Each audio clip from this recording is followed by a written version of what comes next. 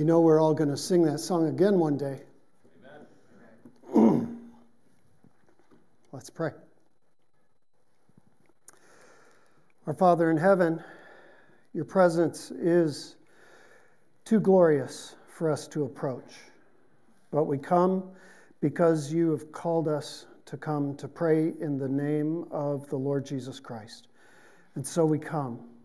We thank you, Father, for your gracious kindness toward us in Christ, for his unimaginable deaths paying for our sins, and for his rising again for our justification.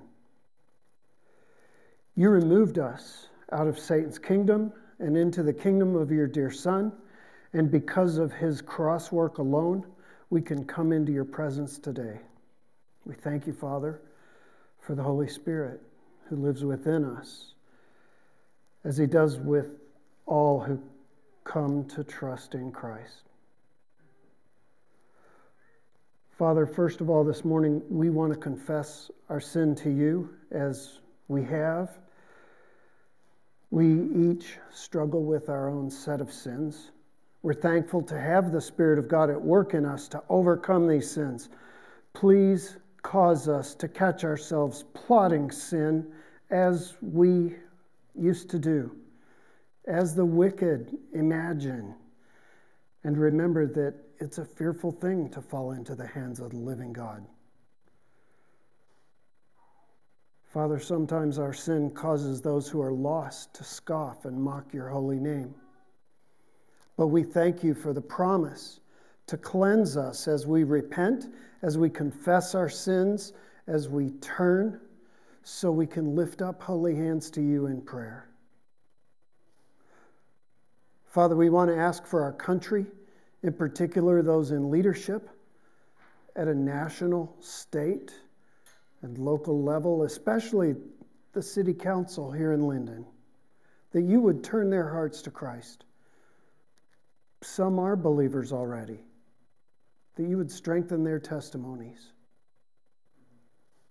And then grant all our leaders wisdom so that we might live quiet, peaceable lives in pursuit of preaching the gospel. Also, Father, all our brothers and sisters in area local churches of like precious faith need support, since some churches that have not yet are planning to come back together this spring to reunify their churches for meeting in person, to reopen fellowship in this sensitive time. While battling this virus still has some on edge, and the pastors involved struggle with tough decisions, we ask for walking grace for them in Fenton, Grand Blanc, Swartz Creek, Gaines, and Byron. Father, we'd ask that you'd bring their churches back complete, whole, and keep them free of recurrence of a devastating outbreak of the virus.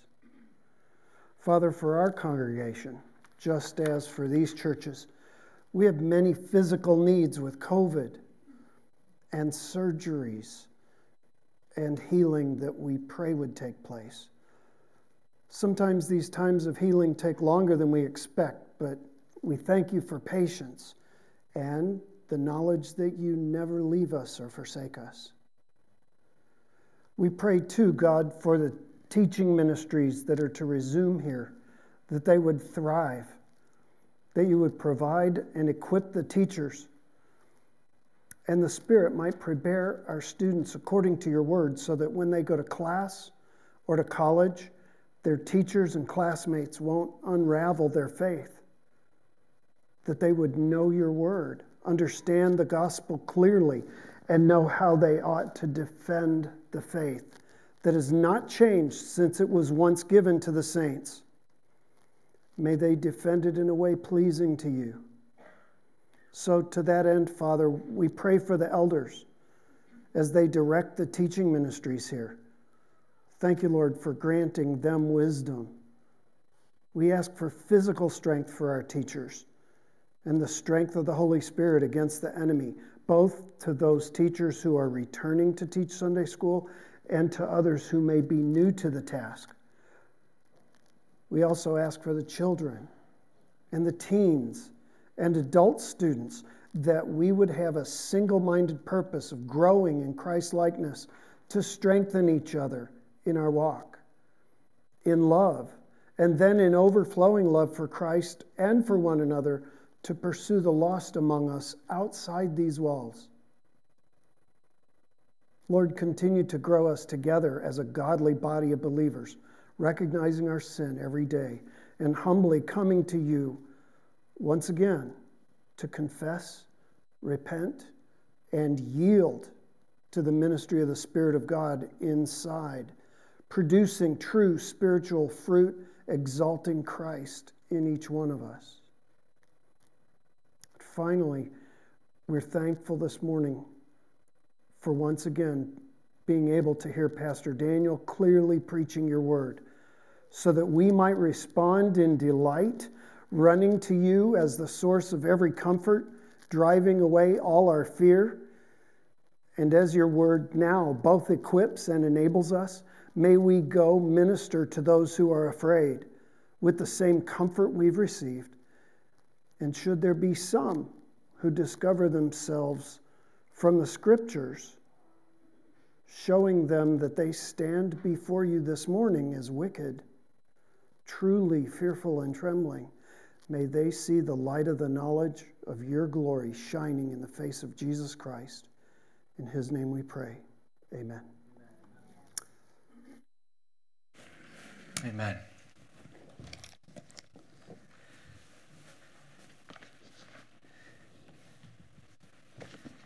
I'd ask you to turn with me to the 10th Psalm. Have a Bible.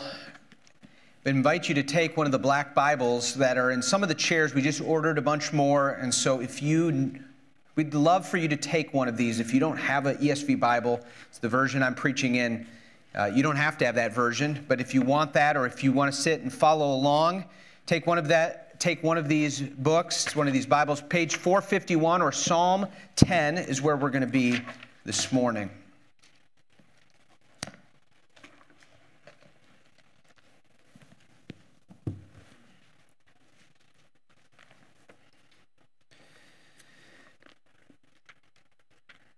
If you're new with us, we began a series on Psalms in the month of November.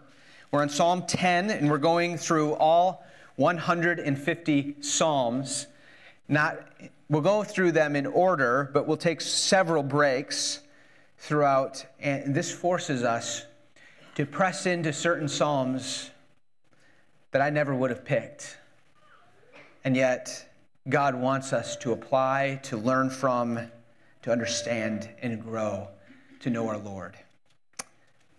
Would you follow along as I read Psalm 10? Psalm 10 has no title to it. Notice that if you look in your Bible. You might say, yes, it does. Mine says, why do you hide yourself? Well, that's not from the Scriptures. That is from the ESV Bible printers who put themes or titles on there. But if you look at chapter 9, you'll see in a little different kind of font, in all capitals, actually, to the choir master, according to Muth Laban, a Psalm of David. And in fact, all of the Psalms up till now has had a title, which we believe is from the ancient Hebrew manuscripts. Many believe because of this, chapter 9 and 10 are one psalm. In fact, so much so that many of the versions of the Bible were passed on, and 9 and 10 were one psalm, one longer psalm. We've treated them in two different ways. Last week we looked at it, and we saw that Psalm 9 is a praise, but dealing with the wicked that are many and menacing and made for destruction, marked for destruction. Let's look at 10 this morning. It is a little different tone than chapter 9. Why, O Lord, do you stand far away? Why do you hide yourself in times of trouble? In arrogance, the wicked hotly pursue the poor. Let them be caught in the schemes they have devised. For the wicked boasts of the desires of his soul, and the one greedy for gain curses and renounces the Lord. In the pride of his face, the wicked does not seek him. All his thoughts are, there's no God. His ways prosper at all times. Your judgments are on high out of his sight. As for his foes, he puffs at them. He says in his heart, I shall not be moved. Throughout all generations, I shall not meet adversity. His mouth is filled with cursing and deceit and oppression. Under his tongue are mischief and iniquity, and he sits in ambush in the villages. In his hiding places, he murders the innocent. His eyes stealthily watch for the helpless.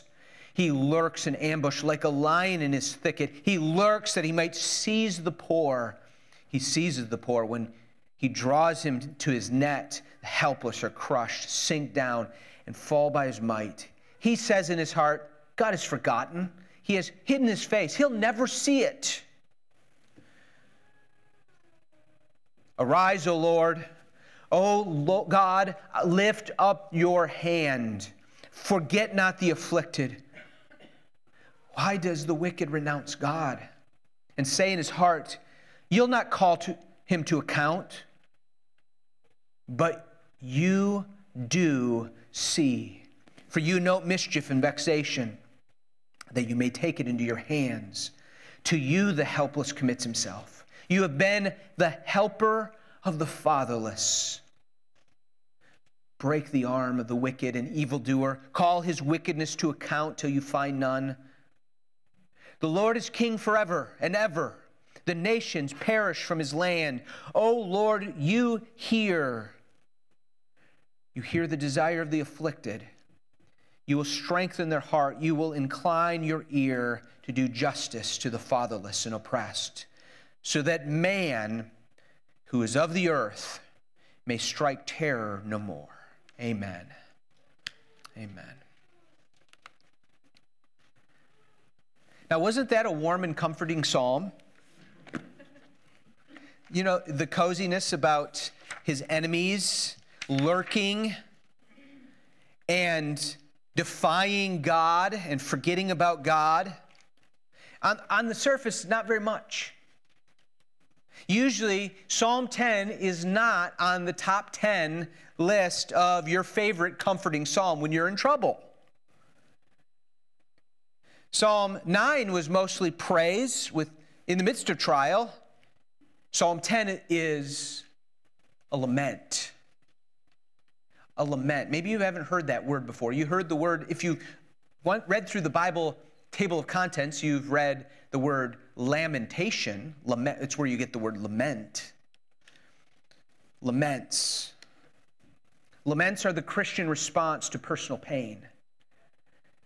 And corporate pain, like a church when we're in pain as a church, or national pain. Humans respond to pain with tears. Humans cry. We cry. Your little toddler trips down the step, bumps her nose or forehead. She cries. The football player who is expecting to go to the Super Bowl sits at the sideline after a devastating loss and tears are streaming down his eyes. He cries. To be human is to cry when you're in pain, whether it be physical or emotional. Cry. But it is to do more than to cry. It is to cry with a cry of lament. Lament is the honest cry of a hurting heart wrestling with the paradox of pain and the promise of God's goodness. Christians believe God is good. They've come to believe that. But pain is in their life. And lament is the heart's cry, the howl sometimes, the moaning, the groaning, the screaming, the cry out of our heart, oh God, help me. You're good, but I'm in pain. And we're wrestling with that paradox. Lament is a prayer in pain that I want to say leads to trust. While at times, God can give special comfort to those that are going through a great loss or pain or difficulty. And he does, and he comforts his people. And for some people, their testimony might be, I just felt an overwhelming grace in my life, and I can't believe it. I never imagined this kind of comfort. While God sometimes allows that for many, that comfort and that ease in the midst of the pain doesn't come right away, or often. There are seasons of pain and lament and yearning and longing and what feels like unanswered prayer. It wasn't the case for David where he went from trials to immediate joy. He lamented, and so did our Lord Jesus Christ. When Jesus was on the cross, he lifted up his eyes to heaven with his hands outstretched and said, and quoted the Psalm, Psalm 22, my God, why have you forsaken me? That is a quotation from Psalm 22.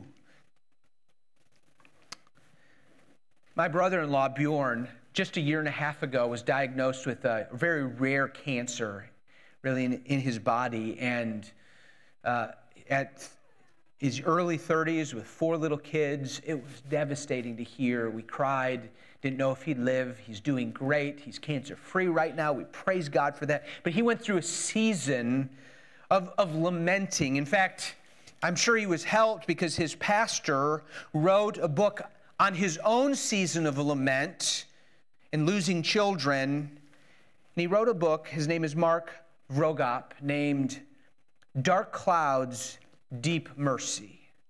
Dark Clouds, Deep Mercy, Discovering the Grace of Lament. This book here will help you in the midst of your pain if you want to find that help and need to find that help in God. In fact, if you say, I need that book, Pastor Daniel, I'd love for you to come up to me after the service, and I'd love to give this book to you. This book will help you in the midst of pain, and so will this book. And so will the Psalms. They'll teach us the grace of lament. Do you realize that you probably didn't, over a third of the Psalms, there's 150 Psalms, a third of the Psalms are laments. They're the types of cry to God. They're not just praises or thanksgiving. They're cries to God in pain.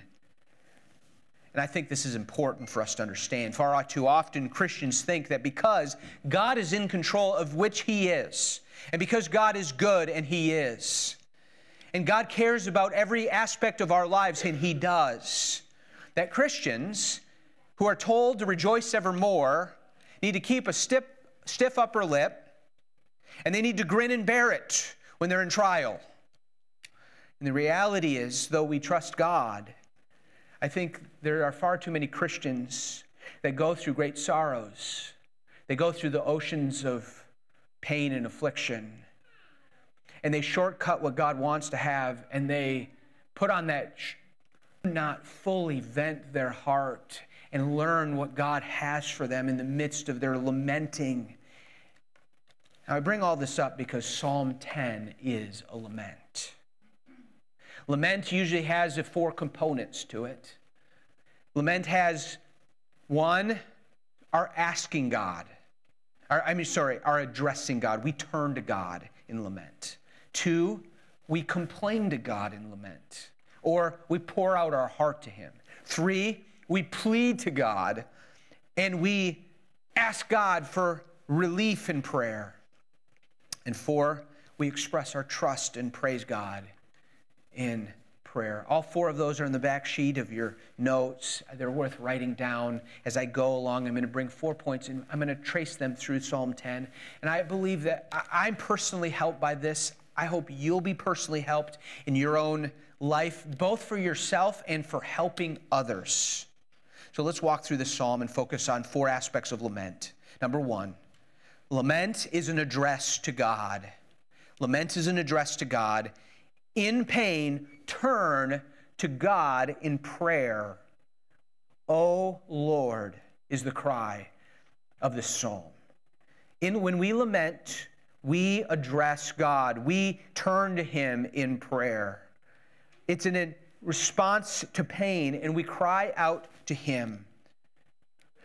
I say that this needs to be said because it is not a given that you or I will automatically, when we face not just a stub toe that goes away in an instant. I'm talking about the pain of lost loved ones, the pain of loved ones that are walked away from the Lord, the pain of relationships that are soured, difficult, or empty, the pain of sin that you fight against and it doesn't seem to go away, and you feel so lost. The pain of feeling like you're in a spiritual situation where things are dark and you feel like, as one person described to me, they're in a funk spiritually. For many, the obvious answer is to turn to God. But there are others that their response has been, I'm going to give God the silent treatment. I can't pray. He did this to me. He's put me in this situation, and I'm not going to talk to him. Oh, I pray that you will not fall into that line of thinking. And if you're in that way, I pray for you and love you, and I pray that God will help you. I or someone else would love to talk and encourage and help you and take your hand to scriptures and to see God's help in the midst of pain. I know it's not easy and I don't have all the answers, but God and His Spirit can and does. There are some people that can't pray. Lament is the gift of God in the midst of pain that begins by turning to God, by crying out to Him, praying and turning to Him. When have you gone to God in prayer in the midst of your pain and affliction? Are you going through it right now? Have you just gone through it? Are you going through a prolonged season of something that just aches and you're hurting and you need healing? And you're not healed? It could be a divorce in your family, you're from your parents. It could be a situation in school that's just really hurting you. It might be depression and you just can't get your finger on why you're depressed. It could be fears and anxieties about the future. It could be abandonment. It could be loneliness. It could be the loss of that loved one. It could be so many things. The answer of God's people always, from the Psalms and from Scriptures, is they look up and they turn to God. There are many Psalms and passages of the testimony of God's people doing this. I'm also thankful for the recent testimonies of him sing, like, what a friend we have in Jesus, what all our sins and griefs to bear. What a privilege to carry everything to God in prayer. Oh, what peace we often forfeit. Oh, what needless pain we bear, all because we do not carry everything to God in prayer. Oh, take everything to God in prayer. Do you realize we are coming to a king, as John Newton says in prayer? So large petitions, your burdens, your cares, bring, for His grace and power are such, none can ever ask too much. Are you praying? Keep on praying. And if not, turn to the Lord. But what does the sufferer, the lamenter, the one hurting, what does he pray in lament? Well, we see examples in Psalm 10. We saw, O Lord, he cries out in Psalm 10:1. But what is he crying out, O Lord, about? Look with me. Number 2, in lament includes a complaint to God. In pain, pour out your heart to God in prayer. God's people, in the midst of their laments, pour out their hearts to God in prayer. Where they say, why, O Lord? When we lament in prayer, we offer our complaint. And I say that with warning and purpose, because there's other places where we are not to be complainers or grumblers of any kind. And I want to say this, we are not to complain about God to other people. But we are able and seen in Scriptures to complain to God and pour out all our heart to Him. We are to complain to Him and bring our burdens and our needs to Him. Psalm after psalm we read the cries of the psalmists bringing their complaints as though a plaintiff coming to a judge and saying, God, Judge, I need your help. I appeal to you. Here are my burdens. Here are my complaints. Here are my hardships. Here is my specific, itty-gritty, everyday burdens and complaints that are keeping me up at night and hurting me every day. Now, I need to say something on this, that There are many times people will talk about, it's okay to be angry with God. He can handle it. Okay, he can handle it. He can handle it. He's God, and he handles our sin. But it's not okay to be angry with God. You won't hear that from me. It's not in the Bible. If you're angry with God here today, he'll help you and forgive you and graciously help you even what you're struggling in the anger. But I don't want to mistake the second point to say, you can just be angry with God. No. To be angry with God is to act as though you are judge and jury, and that God is under your righteous frown of your approval of him, and he has done you wrong. And as Christians, we are believers that say, oh God, help, I believe, but help my unbelief. But believers that know at our heart of our hearts that God is always right and just, and we are sinners, and we are frail, and we do not understand the things of God, and so we have to trust him. There is a coming before God, a turning to him, and offering our complaints with a type of humble trust and hope in him, but honest, and sometimes gritty, and sometimes painful way. And the two ways in which this psalmist offers up his complaints to God, the way he pours out his heart to God in prayer, are he uses questions. That's a very common thing in laments. And he offers up and he lays out all his frustrations to the Lord. His questions and his frustrations to the Lord. See the questions? It comes right away at the beginning of the psalm. Verse 1, why, O Lord, do you stand far away? Do you hear what he's saying? God, you just seem so distant. And this is the last time that I mean, of all times needing you to not be distant, I need you to keep me right here. I need you to be right at my side. I need a helper, and you seem so distant. The chances are David has prayed to God over and over again, help me, help me. And God, he looks, and we find from the psalm, he's seeing the wicked prevailing and being prosperous. We see in this psalm the wicked seeming to win. The wicked are treating the poor and the helpless in such wicked ways. David is beside himself. He is overwhelmed by this, and he says, oh Lord, why do you stand far away? And then he asks the question, he takes it even to the next level, why do you hide yourself? It's like you're active in your distance. You're not only just standing far away and not coming close to me, you're hiding yourself in the times of trouble. And you see, for David, and just like all of our lamenting, we're dealing with this paradox of he's the helper to the helpless. He's a refuge to those who put their refuge in him. He's the shepherd I shall not want. And I'm hurting. My heart is breaking. Where is God? You're so far from me. Why are you? It's like you're hiding in times of trouble. And I think that the point in this passage is not that David doesn't believe that God really left him, or that God really was hiding in the times of trouble. But I think that what he believes, it's like that's happening. It's like David saying, it feels like it. God, why is it this way? There are other questions that the psalmists use, like, God, how long are you going to afflict me?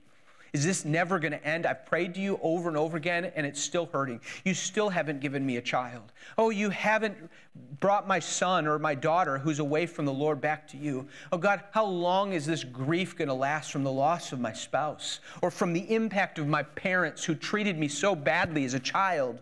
Or how will you get rid of this injustice? You see, lamenting is not saying, oh, I can't talk to God about any of my burdens, any of my hurts. I just got to keep them to myself. No, it's getting on our knees, calling out to God and saying, I am hurting, and it's, God, it seems like you're not coming near to me. God, it seems like you're so far off. Help me. Come to me. Come near to me, O Lord. Help me. I've said the Lord is my shepherd, and you haven't been there. Yet the psalm, these laments teach us we are to offer our complaints and questions. You see also, he not only offers his questions, he offers his frustrations. In verses 2 through 11, David is listing particular frustrations. The frustrations of the wicked prospering, their pride, and they're just being it's so wrong. They're proud, and yet they're just mere man. They act like nothing, they'll get away with everything, that God will not hold them to account, and that's not going to happen. They hurt the poor, they hurt the weak. And he offers all these frustrations. And I think David, in doing so, provides for us an example of when we lament, we pour out our frustrations to the Lord.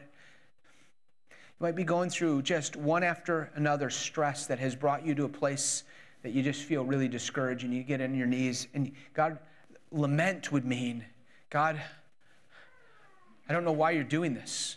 I don't know why you're not bringing me relief. I've cried out to you before. God, here are my frustrations. I feel lonely. I feel a lot of pain, and it keeps coming back. I can't sleep. Lord, my boss is unfair and unhelpful. My kids, they don't behave, or they turned away from the Lord, or my body never feels good, or it doesn't look good, or I still miss my spouse, and my grandson hates you, Lord. And why has COVID been so long? And why has our marriage seem so difficult? And why is my husband not leading spiritually? And why does my wife not follow my lead? And why am I overwhelmed with lust? God, this is so difficult. Why, God?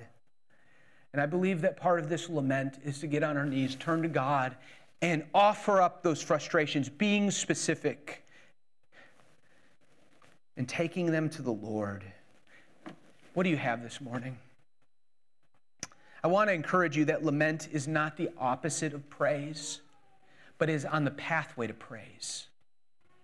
It is during this lamenting process as we go to God. Sometimes God does things in our middle of our offering our frustrations, offering up our questions. As we do that, we start to see them as they are. And sometimes we see that the burdens that we've been so stressed about are not so big, and God is bigger. Sometimes they're still really big, but we see that we're the reason we're in this mess, and we confess our sins, and the healing process can begin. As we offer up our cries to God, what is it for you? Is it wayward children or grandchildren? Is it emotional loss of financial disappointment or fear of cancer or the presence of cancer or relationship trouble, loss of loved one or depression, spiritual deadness or spiritual funk? You just feel blah spiritually.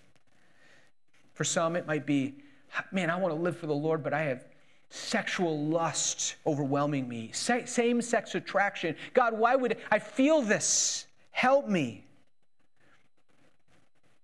Maybe it's the pain from abusers in your past. Things from home or work or friends or family. Just injustices of all kinds. We live in a world where we'll face that. And God's word's answer, among many things, is to lament. It is to cast your burden on the Lord, and he will sustain you, Psalm 55:22. He'll never let the righteous be moved.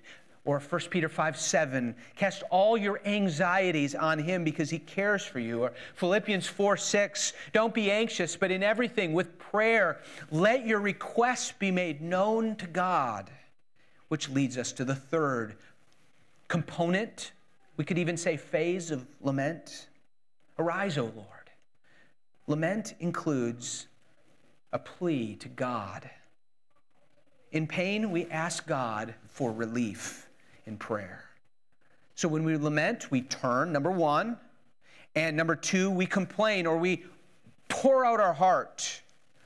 And three, we plead to God. We ask God. Look at verse 12. David calls to God. It's a plea. It's a request. Arise, O Lord. O God, lift up your hand Forget not the afflicted. You see, he's crying out. There's not a lot of this. He's been mostly describing the wicked, describing his frustration about the wicked. And he turns at verse 12 and he goes, arise, O Lord.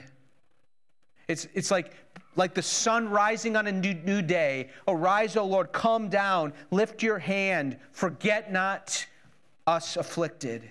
Maybe you need to do that. Use scripture language. Oh God, arise, come and help me. Either take this burden that's away or help me to deal with it in a new way. Help me, deliver me, save me, strengthen me, rescue me, restore me, pick me back up, revive me and heal me and shelter me, forgive me. Among many things that the lamenter prays, whatever it is you have, he takes the promises of this book. You'll never leave me or forsake me. You'll work all things for my good. You're my shield and my helper. You are my shepherd. And you take those promises and you say, God, remember your promises to me, for they are from of old. Remember not the sins of my youth, but remember your promises to me, a sinner. Remember that you sent your son to die for me. And if you gave your son, you're going to give me help. Oh God, keep your promises. Take care of me. I don't know how it can go on, but I know you can help me. Oh God, help me. Arise, oh God. Break the arm of the wicked, verse 15. And the evildoer, call his wickedness to account till you find none. You see, God's children are saved because they call on the name of the Lord. You realize that if you're a Christian, you became saved. You were saved from your sins and you saved unto God for eternal life as his child because you called upon the name of the Lord. Romans 10 is a quotation from the Old Testament. Verse 13, for whoever calls upon the name of the Lord shall be saved. Are you saved from your sins? Oh, I pray that if you're not, that will start today and you will call upon the name of the Lord and he will save you. God, so loving that he sent his own son to come and to die on a cross in order to save everyone who looks up and realizes they can't get themselves out of the sin mess that they're in and their rebellion against God, and they lift up their hands and they cry out and say, oh God, would you save me? I call upon you. Forgive me based on what Jesus did on the cross. And God in Christ forgives you of your sins, makes you right with him, brings you into his family, gives you every precious promise, and says, I will never leave you forever and ever, world without end. This is the promise of the gospel. This is the good news. And it begins by us, it begins in our lives in a human way as we respond to his grace and say, I call upon the name of the Lord. And that's what we never stop doing that as Christians. We lament, we say, I've called upon you in the past. I again call upon you in the present. God, I am in this place that causes me to lament. It's loneliness, it's depression. It might be a teenager and it might be a senior. Need you.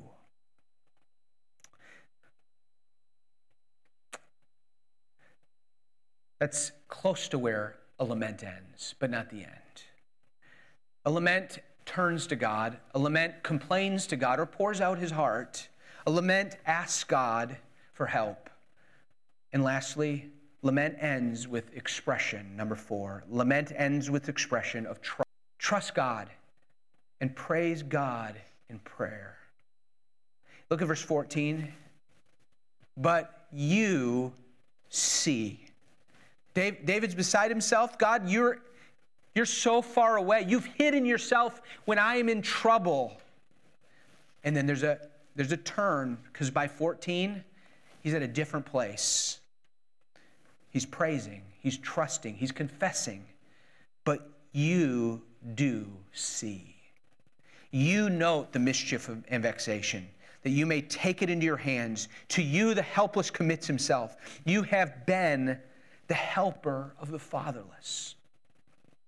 The Lord is king forever, he says in verse 16. That's praise. The Lord is king forever. The nations perish from his land. Oh Lord, you hear the desire of the afflicted. You will strengthen their heart. Do you hear David's trust? He goes from pain and what feels like a despairing heart in verse 1 as he laments to God.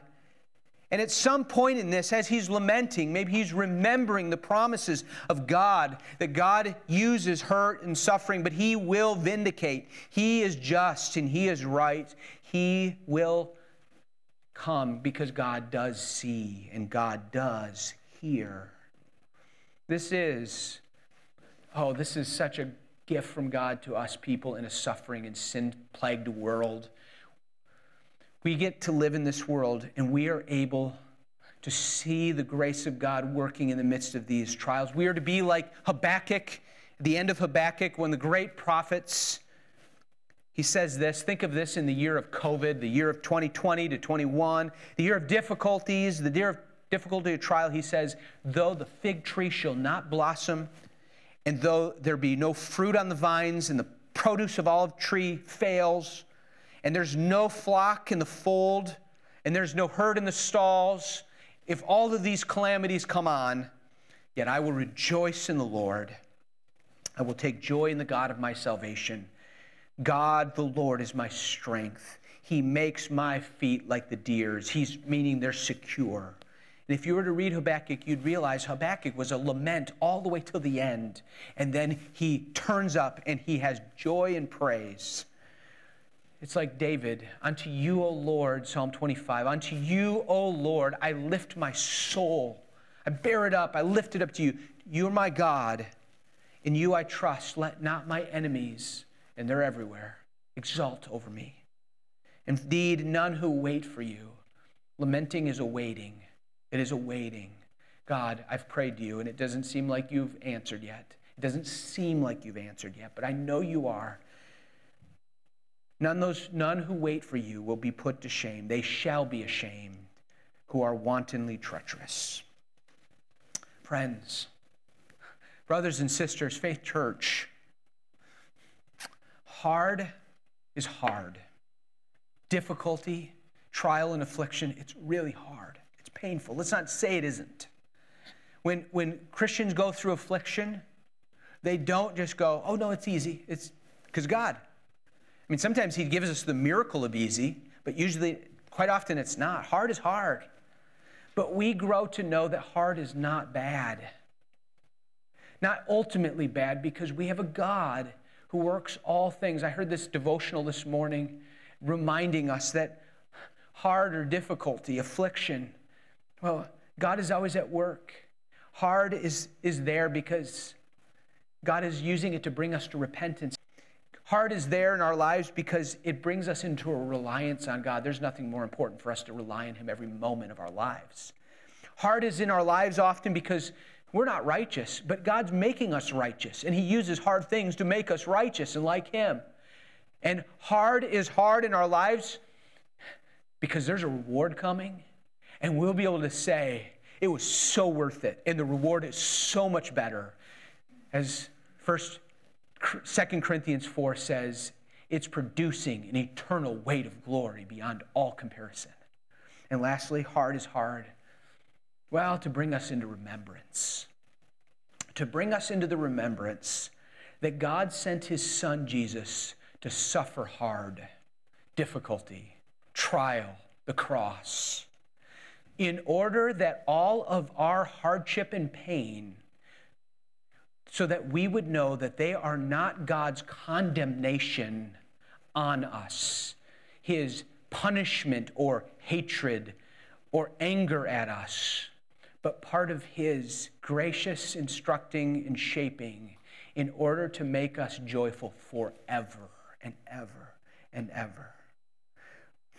Oh, as Christians, we vocalize our crying with turn to God, and we call and bring all our complaints to God. And we ask him for help, and we choose to trust him, and we remember his promises.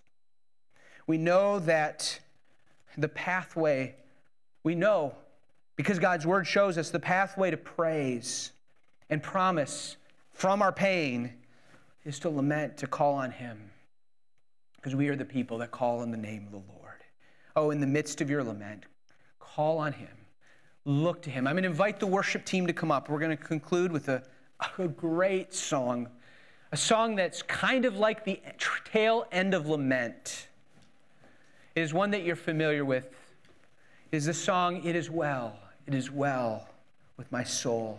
Oh, I pray that God would help us make this lament, this call, this praise, this utterance of trust to be healing for us, growing for us, preparing for us, a solid trust in this God who loves to hear our lament and will answer in his good time. Let's pray. Father, would you use this song? Would you use this word? Would you use, by your Spirit, would you work in our lives? And I pray that we would be a family, a body of Christ that laments and helps each other lament and encourages each other and holds each other's hand in the lament. Oh God, hear our cries now. And I pray that you'd make them real, joyful, and full of the gravity that they are. In Jesus' name, amen.